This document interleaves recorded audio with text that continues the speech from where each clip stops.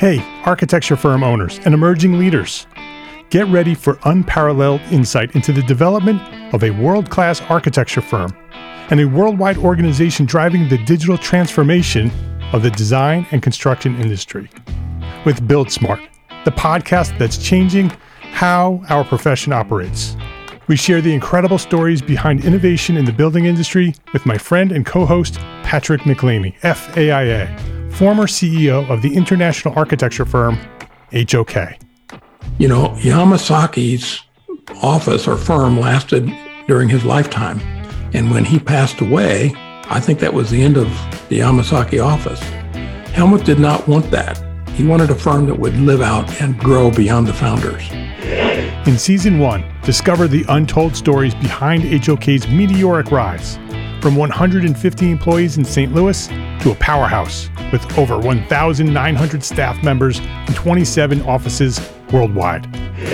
You know, they weren't as polite as the Kojima people. That was just boom. And anytime you have a creditor, whether it's Kojima or the bank, that wants their money, unless you can raise money someplace else, you are out of business. Bankrupt. And hold on tight for Season 2, where Patrick takes us on a new adventure as chairman of Building Smart International, shaping the future of digital transformation in the design, construction, and operation of built assets. Ian Howell, Ken Harold, and I, Ken was my technical representative from HOK. The three of us took a tour of Europe of 5 cities in 5 days. Very busy time. Simply follow the link in the show notes to subscribe to Build Smart now and uncover lessons that will transform you and your architecture firm.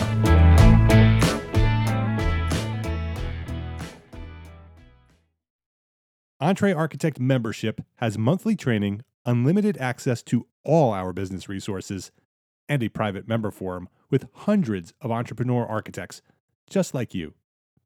Everything you need to build a better business is available now at EntreArchitect.com.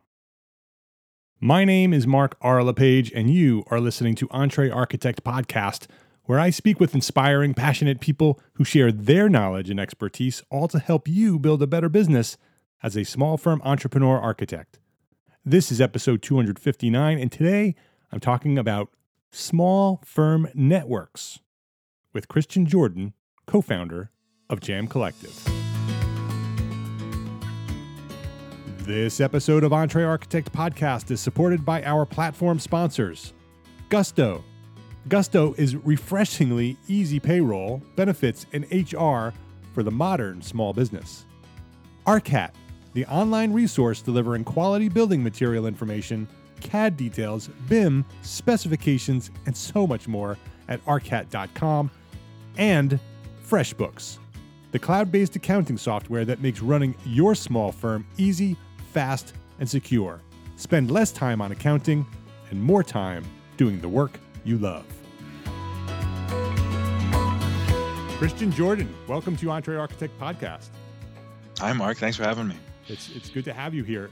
Christian Jordan is an architect and a principal at PJA Architecture in Philadelphia, in Pennsylvania. He's also co-founder of Jam Collective, which is a new organization building a collaborative network for small firms. Jam Collective was the winner of the 2018 Charette Venture Group Architecture Business Plan Competition. So they were the winners, which is why I invited Jordan here, because I want to talk about Jam and what it is. It's a very innovative idea, and it's exciting. So listen up. And as an aside, registration for the 2019, this year's business plan competition is happening right now. The registration actually is done, but if you got in on registration, we're in the process with that right now. So watch for updates on that. Jam Collective creates opportunity for small firms to, quote, stay small, act big, and do good. Sounds good, right? Which is very much in alliance with the work that we're doing here at EntreArchitect and the work that CVG is doing. So I'm enthused about what you're doing, Jordan. Christian, sorry. It's okay. I'm sure that happens all the time, right? Yep. Okay. Well, let's roll into your origin story. Sure. Let's go back to where you discovered architecture. What inspired you to become an architect? And tell us that story to where you are today. Sure. Okay.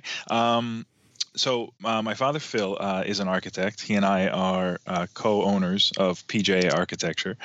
And I guess the honest answer would be that in high school, my guidance counselor tells me that I'm not good enough to play professional baseball, and I should probably get serious about what the rest of my life looks like. Was that counselor correct?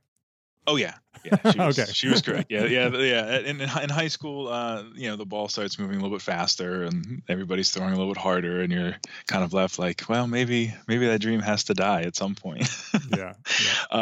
So then she mentions, well, your dad's an architect, and you're good at math. Why don't you think about architecture? Of course. Right. And so kind of growing up, seeing what my dad had done, and he started the firm in 1993. So in high school, I was graduating in 2000. So he had a little more than 5 years under his belt having his own firm, and just kind of watching the effort that he put in, what he was able to provide for the family, and thinking that while he always said school was very difficult for him, and wanting to maybe take him at his word and give it a try, I applied to a bunch of architecture schools in and around Philadelphia.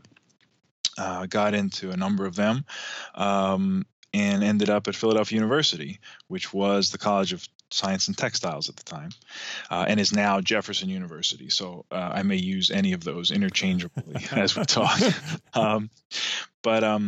Yeah, and went through the 5-year Bachelor of Architecture program there. Was interning with Phil at the time, and decided that it was probably best for me to take a detour and work for perhaps a larger firm, which I did while I was in school, and then immediately upon graduation. And sometime after that, the opportunity presented itself for me to come back, and looking back on it, it was probably a good thing because the recession was coming. Nobody knew it at the time, but it gave Phil and I a chance to kind of recalibrate and refocus and steer PJA through the recession, so that we came out a little bit leaner, a little bit more efficient, and kind of, the blood, sweat, and tears is a real thing when you're trying to drum up work and nobody's answering calls, and you're kind of wondering where the next project might come from. After graduation, I kind of back up a little bit. I started teaching in 2006, and that was more or less like an experimental modeling course that was based loosely on my thesis in school at the time. And that gave me a chance to kind of cultivate some real relationships with students that were graduating, and kind of with an eye towards what the culture of PJA might eventually become. Obviously, there was always some investment that Phil had in me as his son, but wanting to kind of pay that forward and make sure that anybody that we were employing also got a chance to benefit from that. So the teaching was good. It was a lot of fun. Through the recession, I ended up teaching a couple studios, try to make some ends meet. And most recently, I'm now teaching a professional management course at Jefferson, which kind of more closely aligns with my role here at PJA. When I got licensed in 2012, the idea was, okay, if I'm going to be a co-owner in this thing, I can't simply do what Phil does faster or younger or more efficient, because where were we going? So we took a look at what role I might be able to better service the firm in, and the business development side was absolutely where we probably needed the most effort. So, over the last 3-4 years, I've been steadily branching more in that direction, less architecture with a capital A on the production side, but absolutely looking for opportunities. One of the great things about PJA are the clients that we work with, and wanting to take the service that we provide them and offer that to other clients, and kind of diversify, so that setting ourselves up such that if and when the economy does slow down a little bit, we're not feeling the sting as bad as we did in 08, 09, 2010. And that kind of gets us to today. I spent 3 years as the AIA Young Architect Regional Director for Pennsylvania. That term just ended last year. And one of the things I'm kind of most proud about there was implementing the Firms Fostering Emerging Professionals Recognition Award at the AA Pennsylvania level. And what we do there is we ask firms to submit answers to a questionnaire, 3 kind of distinct areas that show real investment and effort to foster the emerging professionals that are in their firms. An emerging professional and a principal in the firm both have to submit so that we can do some follow-up, and that has been about 40-50 firms a year since 2016, and that's kind of one of like the legacy things that I hope continues to go further now that I'm stepping down as the regional director. But the idea of fostering the relationships and the growth of emerging professionals is a big one, and I think that's kind of the thing that's been impressed upon me the most. Everybody's like, how's working with your dad? And we get along great. We've got a really good relationship, but that kind of making sure that I'm seeing things that I otherwise might not get a chance to if I was in another firm, because I am his son, is something that I want to kind of continue to pass along. Yeah, regardless of the relationship. How is it working with your dad? No, that's not the question. Everybody has that. That's not the question. Well, I do want to go back there. That's not the question I want to ask. Okay. But I think that there are other architects who are listening who may be in similar situations where maybe their mom or dad is leading a firm and they're considering moving into that firm and taking on some sort of role there with an expectation that you become a leader. Do you have any advice for those people that sort of are in that position on how best to approach that? Yeah, well, from my experience, the best policy is to be honest and open and not take anything for granted, right? Not assume that as much as I love my dad, and not assume that he's always looking out in my best interest. It sounds terrible, but when you break it down and say, okay, this is a business decision. Mm-hmm. What is our succession plan? What are the pitfalls that we might run into? It really opens up a much greater opportunity to have a discussion about where the firm's going, where it's been, what it may not do the best, and what it does do the best, and how as a partnership, you can push that forward. It's a relationship, and you have to break down any type of familial bonds, essentially, that exist, and just say, okay, we are going into this as business partners, and what does that look like? And Phil and I have had a really good relationship, just kind of as professionals, that's been helpful. And that allows me to walk into his office and just say, hey, I don't think this is working like we thought it did.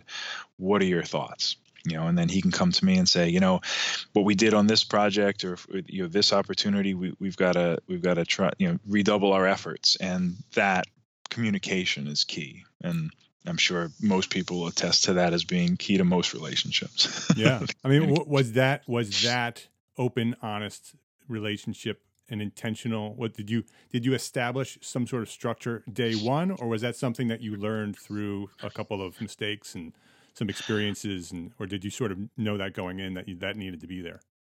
I think we always knew it needed to be there, but once we got an attorney involved and a financial planner involved and an accountant involved, having them counsel us was also kind of like a little eye-opening. Like, yeah, we really should have this buttoned up, and we do need an operator's agreement that we are both signing and that we both, revisit, and we have annual meetings about the state of the firm and where we're going. So it was a little bit of both, but it's just a matter of kind of knowing that you're working towards the same thing and not taking the other one for granted. Mm-hmm. Right, because that relationship of father-son, mother-daughter, mother-son, father-daughter, that you think kind of can take care of a lot of issues that pop up, but it actually might exacerbate the problem if people are making assumptions or are not completely upfront with what they're feeling. Do you have employees? Yes. Yeah. We have how many employees? Three employees? Yep. Yeah, were they there from the beginning, or were they hired after you became partners? They were hired after I became partners. And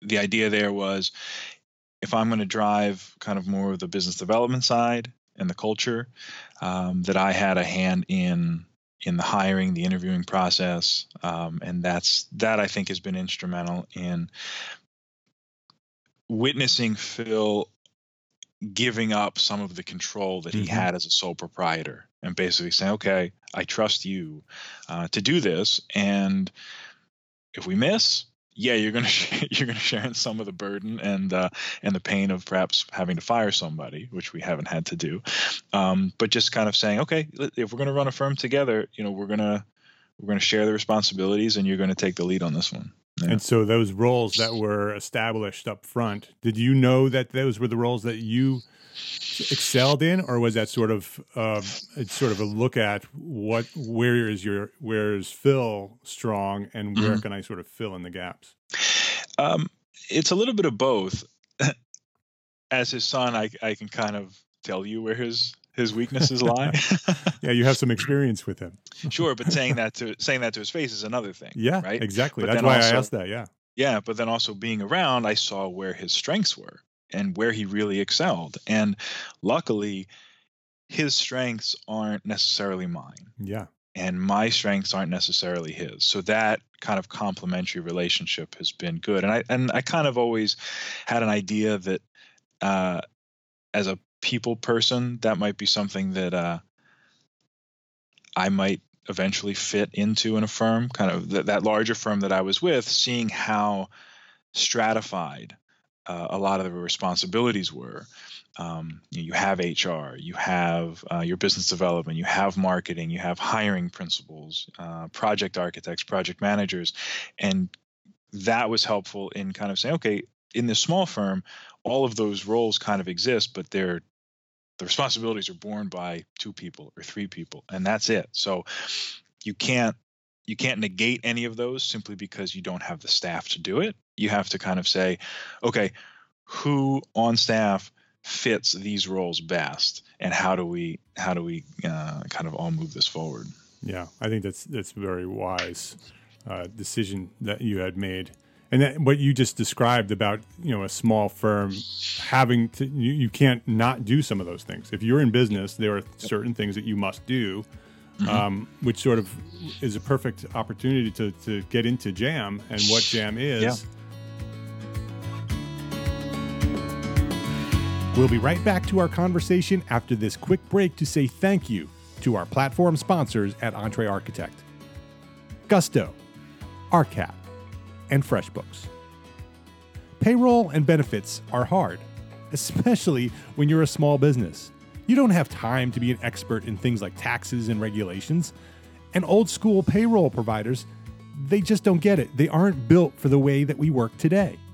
Gusto is making payroll, benefits, and HR easy for small businesses. They're different. Modern technology does the heavy lifting, so it's easy for you to get things right. You no longer have to be a big company to get the great technology, those great benefits, and the great service for your team. To help support this show, the EntreArchitect podcast, Gusto is offering our listeners an exclusive limited-time deal. Sign up today, and you'll get 3 months free. Once you run your first payroll, just go to entrearchitect.com/gusto and claim your free 3 months of payroll processing today. entrearchitect.com/gusto. For years, when I needed information on manufacturers' products, I headed straight to Google. Then I sifted through the hundreds of results to find the 1 or 2 that might be the link to the product that I'm looking for. And more often than not, the link was not what I was seeking. It was outdated or didn't meet my requirements, so I went back to the search engine and started all over again. And this could take all afternoon to find the 2 or 3 products that I need. Does this sound familiar? I know you've done this. There is a better way. It's called ARCAT. ARCAT.com. ARCAT.com. Find what you're looking for in seconds. Building product information, BIM, CAD and custom specifications using their exclusive tool, SpecWizard. So make ARCAT part of your efficient project workflow. Just type in entrearchitect.com/ARCAT in the internet browser and add that to your favorites. Just click that little favorites button, make ARCAT your favorites, and then visit ARCAT for every project. Make it part of your workflow. Find what you need fast and make more money on every project. entrearchitect.com/ARCAT. That's entrearchitect.com/ARCAT. FreshBooks makes it simple to send invoices, post your expenses automatically, track your time for your whole team by project, and get organized with reports, communication, and notifications. Getting started with FreshBooks is ridiculously easy. Most people send their first invoice just seconds after starting their free trial. And the same goes for time tracking, managing expenses, collaborating with contractors, and viewing financial reports. It's fast and easy. And if you need help at any time, free award-winning customer service is just a phone call or an email away. And if you ever have second thoughts, don't worry. On top of our free trial here for EntreArchitect listeners, you get a 30-day money-back guarantee, so you don't ever have to worry about choosing FreshBooks. So give FreshBooks a try. Try it free for 30 days. Just visit entrearchitect.com/FreshBooks and then let them know that we sent you by sharing EntreArchitect in the How Did You Hear About Us section. That's entrearchitect.com/FreshBooks to access your free, unlimited 30-day trial. Gusto, ARCAT, and FreshBooks. Please visit our platform sponsors today and thank them for supporting you, the EntreArchitect community. So first of all, let's explain what JAM is and how it was born. Sure. So JAM was born out of the AIA's Practice Innovation Lab, which took place in Crystal City, Virginia at a 1776 incubator space. They're a co-working space that specifically looks for startup firms and offers them resources within their co-working model. But the Innovation Lab it was an open call for applications, and they accepted 60 people, broke them into 10 teams of 6. And a couple months prior to going down to Crystal City, they sent out an email introducing the team, and we had a chance to have a couple phone calls, kind of understand who's, again, looking at it like small firm mentality, where do the strengths lie? Mm-hmm. How can when we meet down in Crystal City, how do we leverage those strengths? So what was the application for? Because you weren't applying with an idea, right? You were applying as an individual. Exactly. You had to put a little manifesto for what the future of architecture looked like, and I think I completely missed the mark on that, based on where JAM is and what my particular manifesto was. But then your CV, why you think you might be a good fit for this innovation lab. It was the inaugural one. It was actually the Young Architecture Forum that is part of the AIA. They advocate for architects that are licensed less than 10 years. And every 5 years, they have a summit. And 2017 was going to be a 5th year anniversary. And this summit, and Evelyn Lee and Milan Durham set up this innovation lab. So the summit was going to be this innovation lab. And you applied as an individual, and they curated the teams among Evelyn and Milan, along with, I guess, the planning committee. And they were diverse geographically, diverse gender, race, ethnicity, but we were almost all architects still. So that was good in that we all saw the potential problems facing the practice. But in terms of like true innovation, it probably could have benefited even more from outsiders. And that's kind of that was like the big takeaway. So were there outsiders in the lab, or were they everybody who applied were architects? Almost everybody that was there was an architect or had some design background. There were some data scientists there. There were some professional academics, some PhDs, some professors. But by and large, we all had architecture degrees, bachelor's or master's. So we get there on a Thursday night. We're introduced to everybody. We meet our team. And then Friday is working sessions that are punctuated by keynote speakers. So like James Patton of Patton Studio and Susan Chin, the executive director of the Design Trust for Public Space. They were among the speakers that spoke about design and innovation. And I remember we could sign up for a consultation with one of the keynote speakers. And we signed up for Susan Chin at, I think, 2:30 on Friday. So by Saturday morning at 9 a.m., all of the teams were going to be assembled, and they were going to pitch what the future of architectural business practice looked like. So 2:30 on Friday, we have Susan Chin come in. We're in a little 8x8 room with a glass on, I think, 3 sides, and our laptops are precariously perched on our knees, and then we have our whiteboards and markers going. And Susan comes in, and I start talking about what we think our pitch is, and I can see that I'm losing her.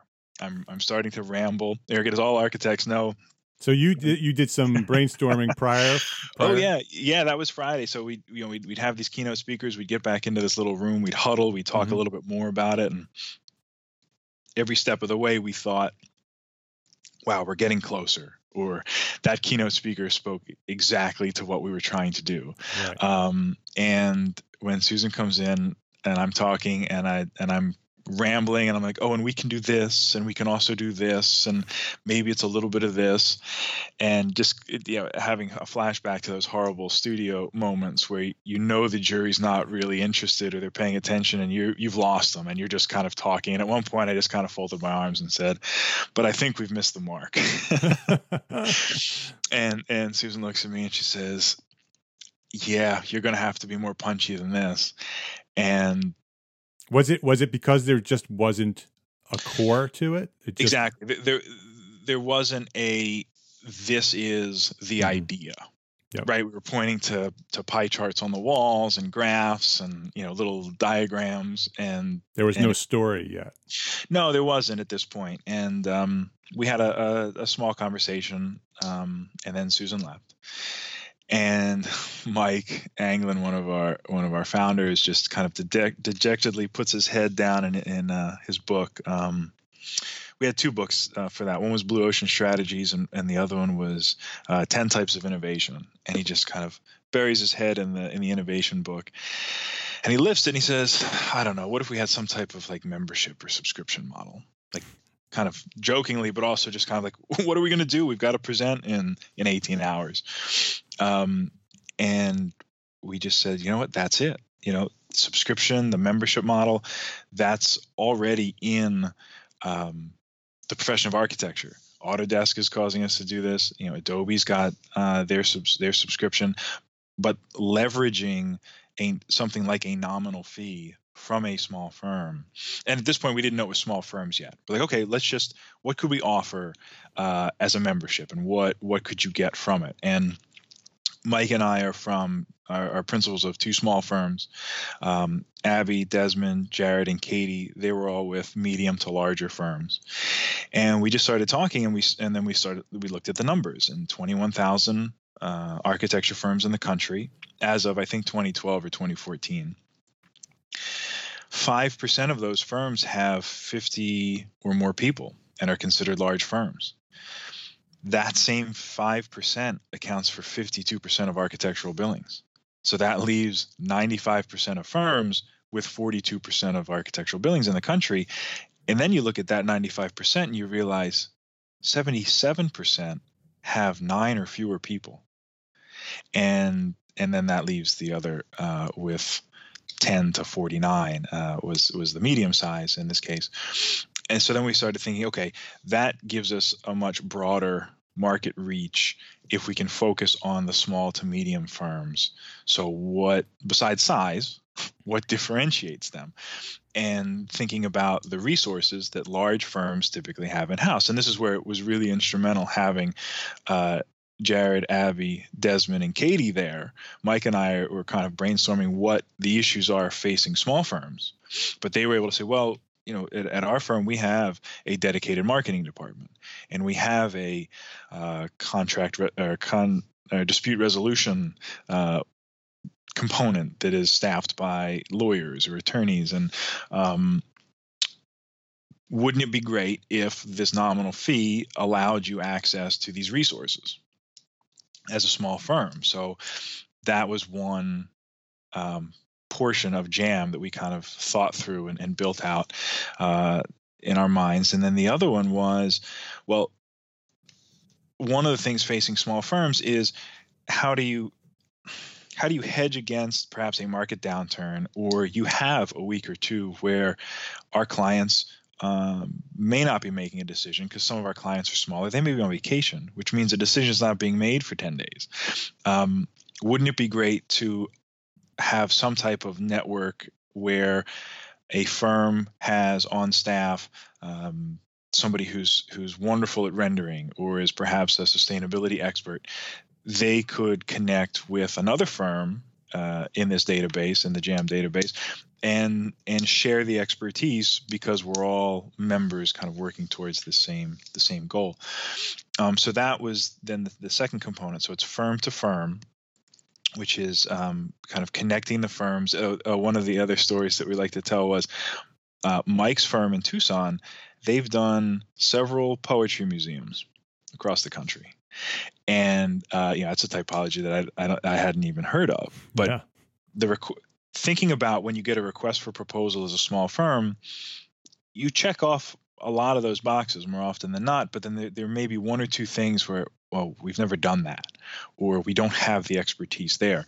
Wouldn't it be great if your JAM membership allowed you to filter through who are other members, and lo and behold, there's a poetry museum, and you can reach out to Mike's firm in Tucson and plug them into your response to the request for proposal, and you have a team that checks off the boxes under your firm, but then also has a relationship with this other firm who does poetry museums, and their completed work is part of your proposal. So firm to firm, firm to JAM being the resources that we would provide: marketing, legal advice like contract review, graphic design, things that small firms typically don't have in-house. And then thinking about the revenue as it builds, and as that revenue builds, a JAM to community component is one that we also don't want to lose sight of. And that one would be revenue gets earmarked for grants that member firms could apply for. And that money could offset pro bono services, or it could be used for a donation to a design collaborative in the community. So thinking through the three kind of components that make up JAM: firm to firm, firm to JAM, and JAM to community. Those are kind of the three things that we're working with, and that's kind of it in a nutshell. All to go back to the point that you started with, allowing firms to stay small, act big, and do good. That's kind of the vision that we don't want to lose sight of. And once we got to that, somewhere between Friday night and early Saturday morning in the lobby of the hotel, we felt like we had something. And it was when we realized that as we were asking questions of ourselves, we had an answer because it fit within the framework of JAM. That's when we felt like we were onto something. Yeah, you knew, and there was a story. It sort of all it started to tie together.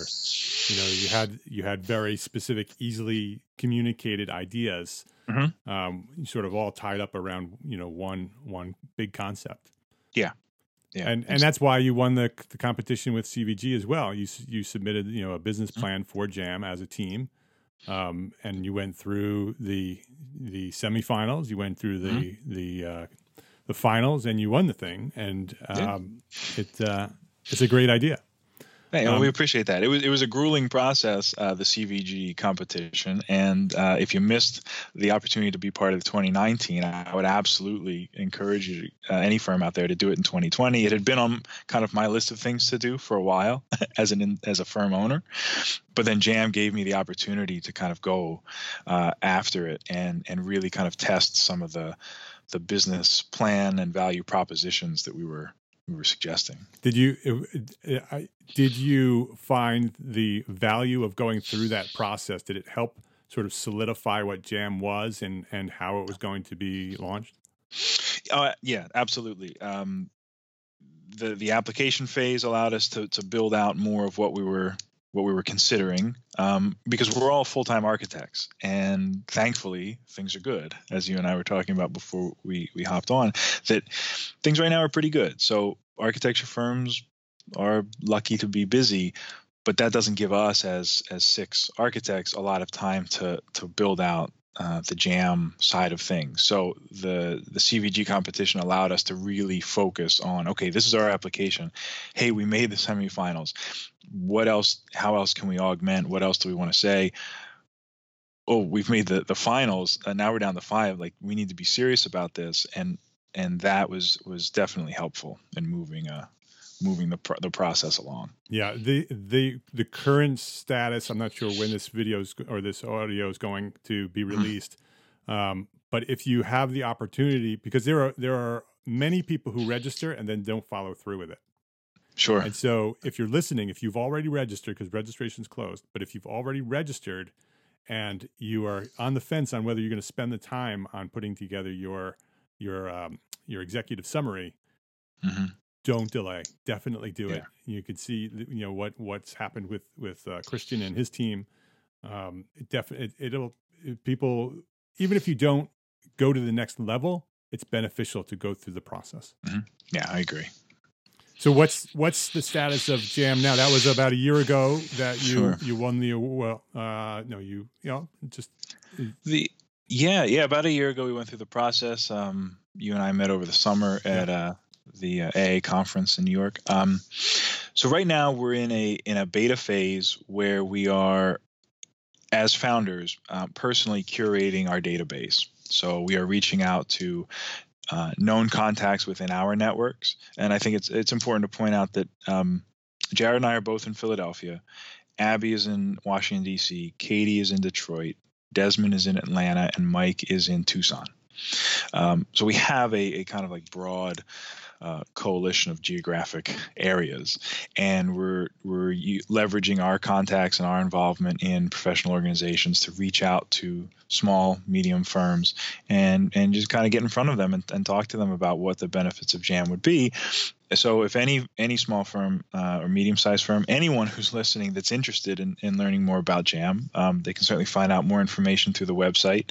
They can submit their contact information, and one of the founders will personally follow up with a phone call.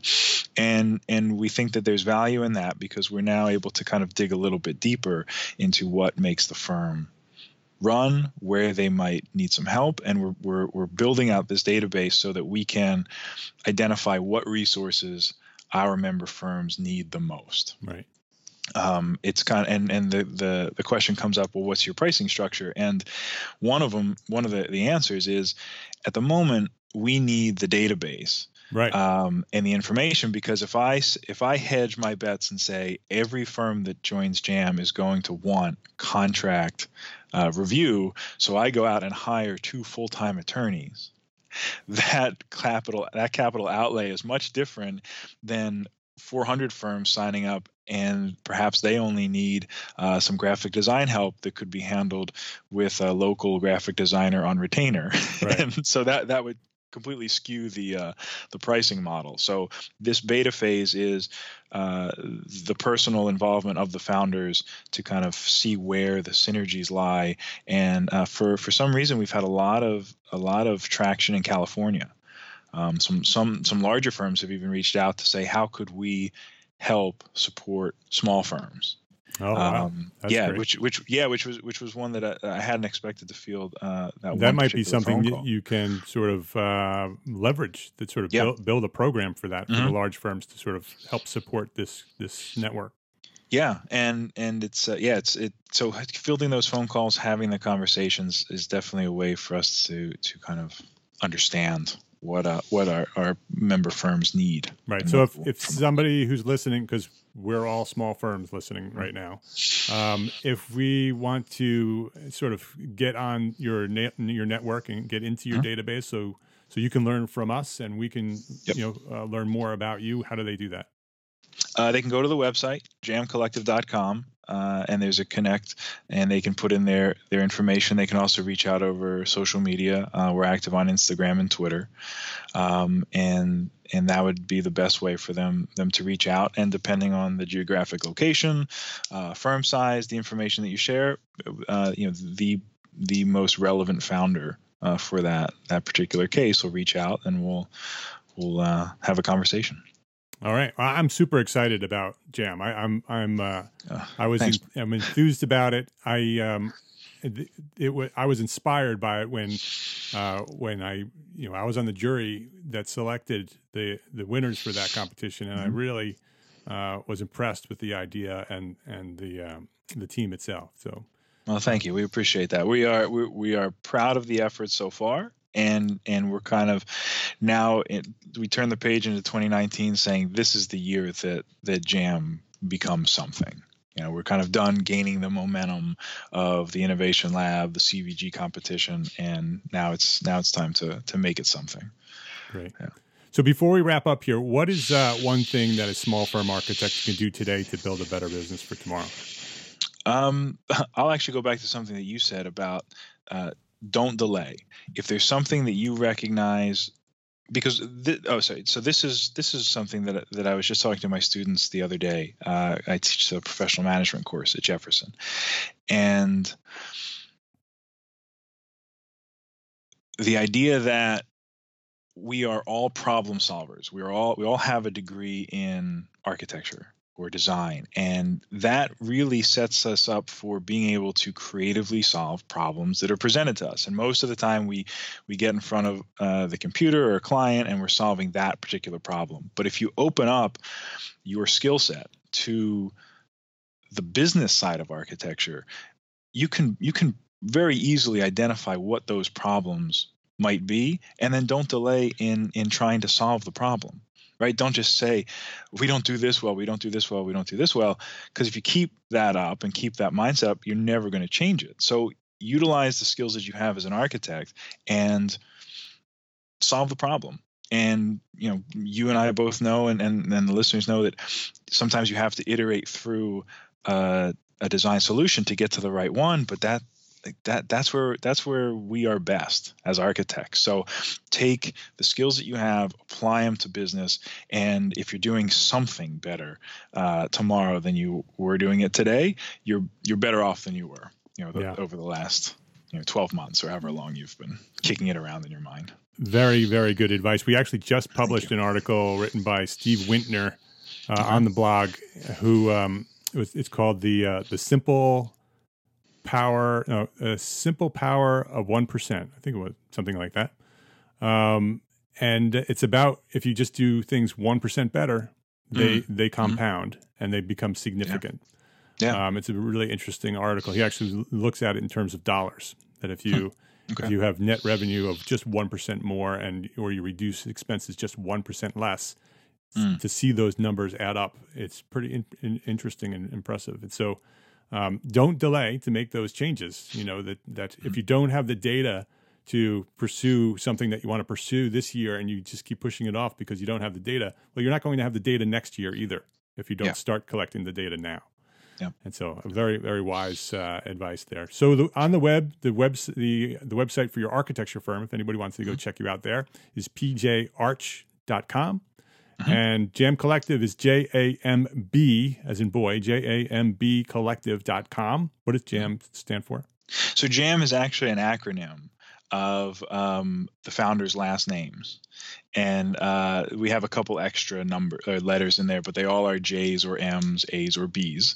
So we actually went there with business cards with JAM and two J's, two M's or a B, an extra B, and then we clarified it because we didn't know what we were. We just wanted a name for ourselves. We liked the idea of Jam, but it kind of gets to the other talking, or the other kind of motto or slogan within Jam is that we connect, support, and open new doors, and that reinforces the Jam with a B ethos of an architectural door jam. Yeah, very good. Yeah. JamCollective.com. Go check that out. Again, on Instagram and Twitter at Jam Collective. Just tweet them out. Say thank you. And if you have any questions, you can probably grab an answer there as well if you're interested. Yeah. Christian, this was a great conversation. I appreciate you for spending some time with me. I know you're busy. We've rescheduled this discussion yes, we have. multiple times, which is good, which means that you've been busy. Yeah, I'm glad that that we finally had that opportunity to talk about this and to share your collective idea for Jam. Well, thanks, Mark, for having me, and I hope to hear from any and all of your listeners. Always up for a conversation, and look forward to hearing from them.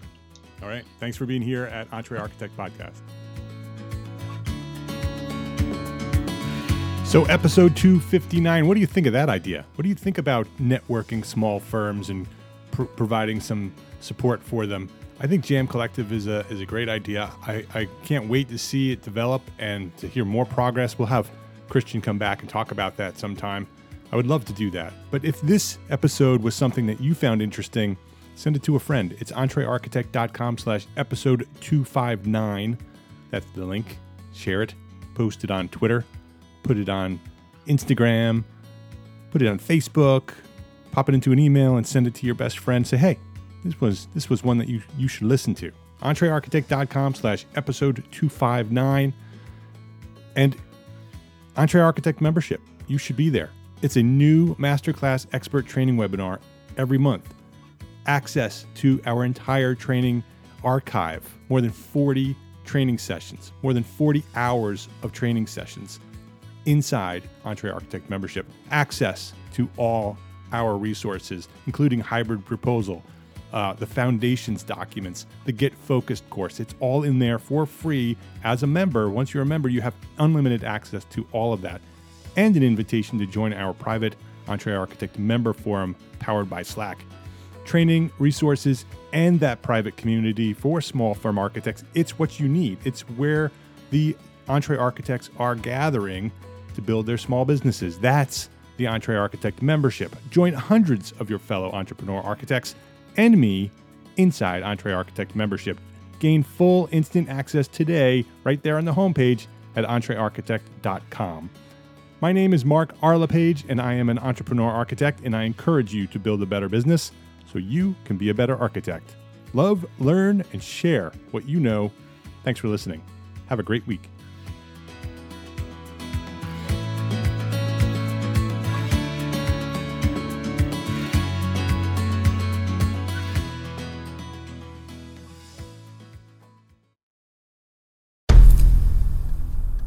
I've mentioned it to my family, but in terms of telling people like, oh yeah, we're doing this, I'm looking for projects, you got anything? I'm not there yet because it scares the out of me. Dreaming of launching your own architecture firm? Well, buckle up for a wild ride with Emerging, the podcast that shares what it's really like to start an architecture firm. Where do we begin? We don't even know what type of business to formalize as. Is it an LLC? Is it an LLP? Like, how are taxes? I mean, the list is astronomical.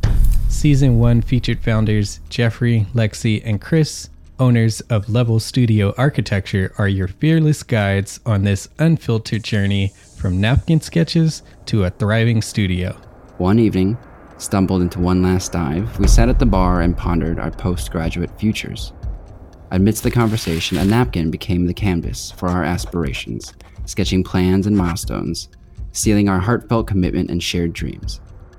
In drawing down dreams on a napkin collectively, that then, you know, in your head, you've rooted like, oh, I'm connected to these people, like long term.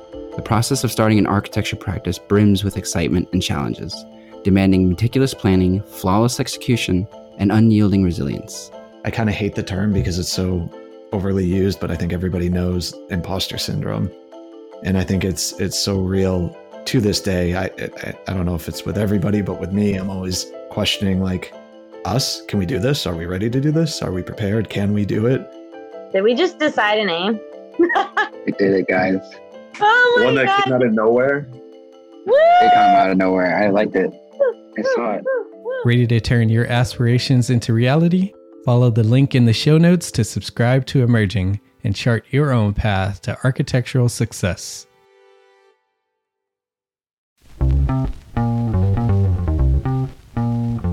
Calling all small firm architects. It's time to tap into your full potential with Entre Architects Context and Clarity, where inspiration meets innovation. Hey, it's Mark R. LePage, founder of Entre Architect, and I'm inviting you to join my two favorite co-hosts, Jeff Eccles and Katie Kangas, as they bring together authors, experts, and thought leaders for electric conversations with entrepreneur architects around the globe. It's not just a podcast, it's a community where dreams meet action. There's a simple equation there. And what that did, just doing that basic calculation, was it allowed me to compare what I had actually saved in my retirement accounts to what I thought a possible projected annual spend might be. Artists are temperamental, so beautiful design is going to be a priority. When the job is done, we're going to actually need to live in the house, not live with the person who designed it. And so for me, the artistic skill, the architectural skill is most important. And so I would say that would be 60% of it, if not more. Gain insights to build a successful practice. Subscribe, engage, and let's redefine your future together. Join the Context and Clarity community, where every conversation adds to your blueprint for success.